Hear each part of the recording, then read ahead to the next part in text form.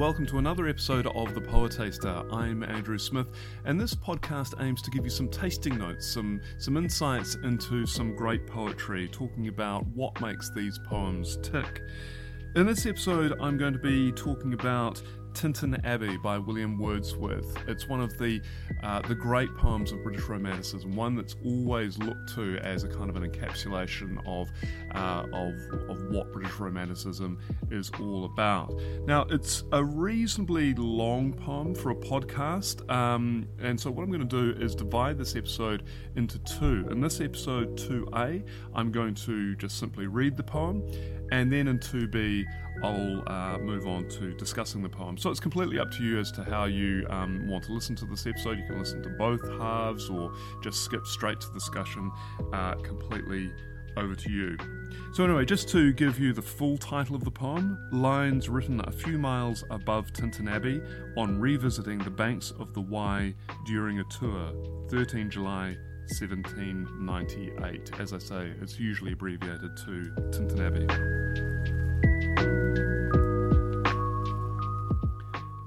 "5 years have passed, 5 summers with the length of 5 long winters, and again I hear these waters rolling from their mountain springs with a sweet inland murmur. Once again do I behold these steep and lofty cliffs, which on a wild, secluded scene impress thoughts of more deep seclusion, and connect the landscape with the quiet of the sky. The day is come when I again repose here under this dark sycamore and view these plots of cottage ground, these orchard tufts, which at this season, with their unripe fruits among the woods and copses, lose themselves, nor, with their green and simple hue, disturb the wild green landscape. Once again I see these hedgerows, hardly hedgerows, little lines of sportive wood run wild, these pastoral farms, green to the very door, and wreaths of smoke sent up in silence from among the trees, with some uncertain notice, as might seem of vagrant dwellers in the houseless woods, or of some hermit's cave, where by his fire the hermit sits alone. Though absent long, these forms of beauty have not been to me as is a landscape to a blind man's eye, but oft in lonely rooms and mid the din of towns and cities, I have owed to them, in hours of weariness, sensations sweet, felt in the blood, and felt along the heart, and passing even into my purer mind with tranquil restoration, feelings too of unremembered pleasure, such perhaps as may have had no trivial influence on that best portion of a good man's life, his little, nameless, unremembered acts of kindness and of love. Nor less, I trust, to them I may have owed another gift, of aspect more sublime, that blessed mood in which the burden of the mystery, in which the heady and the weary weight of all this unintelligible world is lightened, that serene and blessed mood in which the affections gently lead us on until the breath of this corporeal frame and even the motion of our human blood almost suspended, we are laid asleep in body and become a living soul, while with an eye made quiet by the power of harmony and the deep power of joy, we see into the life of things. If this be but a vain belief, yet oh, how oft in darkness and amid the many shapes of joyless daylight, when the fretful stir, unprofitable, and the fever of the world have hung upon the beatings of my heart, how oft in spirit have I turned to thee, O sylvan Wye, thou wanderer through the woods, how often has my spirit turned to thee. And now, with gleams of half-extinguished thought, with many recognitions dim and faint and somewhat of a sad perplexity, the picture of the mind revives again, while here I stand, not only with the sense of present pleasure, but with pleasing thoughts, that in this moment there is life and food for future years. And so I dare to hope, though changed no doubt from what I was when first I came among these hills, when like a roe I bounded o'er the mountains by the sides of the deep rivers and the lonely streams, wherever nature led, more like a man flying from something that he dreads than one who sought the thing he loved. For nature, then, the coarser pleasures of my boyish days and their glad animal movements all gone by, to me was all in all. I cannot paint what then I was. The sounding cataract haunted me like a passion. The tall rock, the mountain, and the deep and gloomy wood, their colours and their forms were then to me an appetite, a feeling, and a love that had no need of a remoter charm by thought supplied, or any interest unborrowed from the eye. That time is past, and all its aching joys are now no more, and all its dizzy raptures. Not for this faint eye, nor mourn, nor murmur. Other gifts have followed.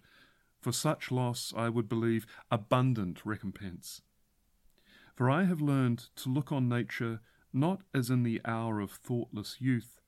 but hearing oftentimes the still, sad music of humanity. Not harsh nor grating, though of ample power to chasten and subdue. And I have felt a presence that disturbs me with the joy of elevated thoughts, a sense sublime of something far more deeply interfused, whose dwelling is the light of setting suns, and the round ocean, and the living air, and the blue sky, and in the mind of man a motion and a spirit that impels all thinking things, all objects of all thought, and rolls through all things. Therefore am I still a lover of the meadows, and the woods, and mountains, and of all that we behold from this green earth, of all the mighty world of eye and ear, both what they half create and what perceive, well pleased to recognize in nature and the language of the sense the anchor of my purest thoughts, the nurse, the guide, the guardian of my heart and soul of all my moral being.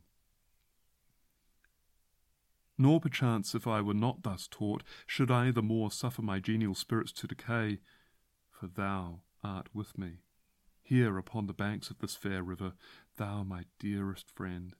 my dear, dear friend, and in thy voice I catch the language of my former heart, and read my former pleasures in the shooting lights of thy wild eyes. Oh, yet a little while may I behold in thee what I was once, my dear, dear sister. And this prayer I make, knowing that nature never did betray the heart that loved her. 'Tis her privilege through all the years of this our life to lead from joy to joy, for so she can so inform the mind that is within us, so impress with quietness and beauty, and so feed with lofty thoughts that neither evil tongues, rash judgments, nor the sneers of selfish men, nor greetings where no kindness is, nor all the dreary intercourse of daily life shall e'er prevail against us, or disturb our cheerful faith that all which we behold is full of blessings. Therefore let the moon shine on thee in thy solitary walk, and let the misty mountain winds be free to blow against thee. And in after years, when these wild ecstasies shall be matured into a sober pleasure, when thy mind shall be a mansion for all lovely forms, thy memory be as a dwelling place for all sweet sounds and harmonies, oh then, if solitude or fear or pain or grief should be thy portion, with what healing thoughts of tender joy wilt thou remember me and these my exhortations? Nor perchance, if I should be where I no more can hear thy voice, nor catch from thy wild eyes these gleams of past existence, wilt thou then forget that on the banks of this delightful stream we stood together, and that I, so long a worshipper of nature, hither came, unwearied in that service, rather say, with warmer love, oh, with far deeper zeal of holier love. Nor wilt thou then forget that after many wanderings, many years of absence, these steep woods and lofty cliffs and this green pastoral landscape were to me more dear, both for themselves and for thy sake.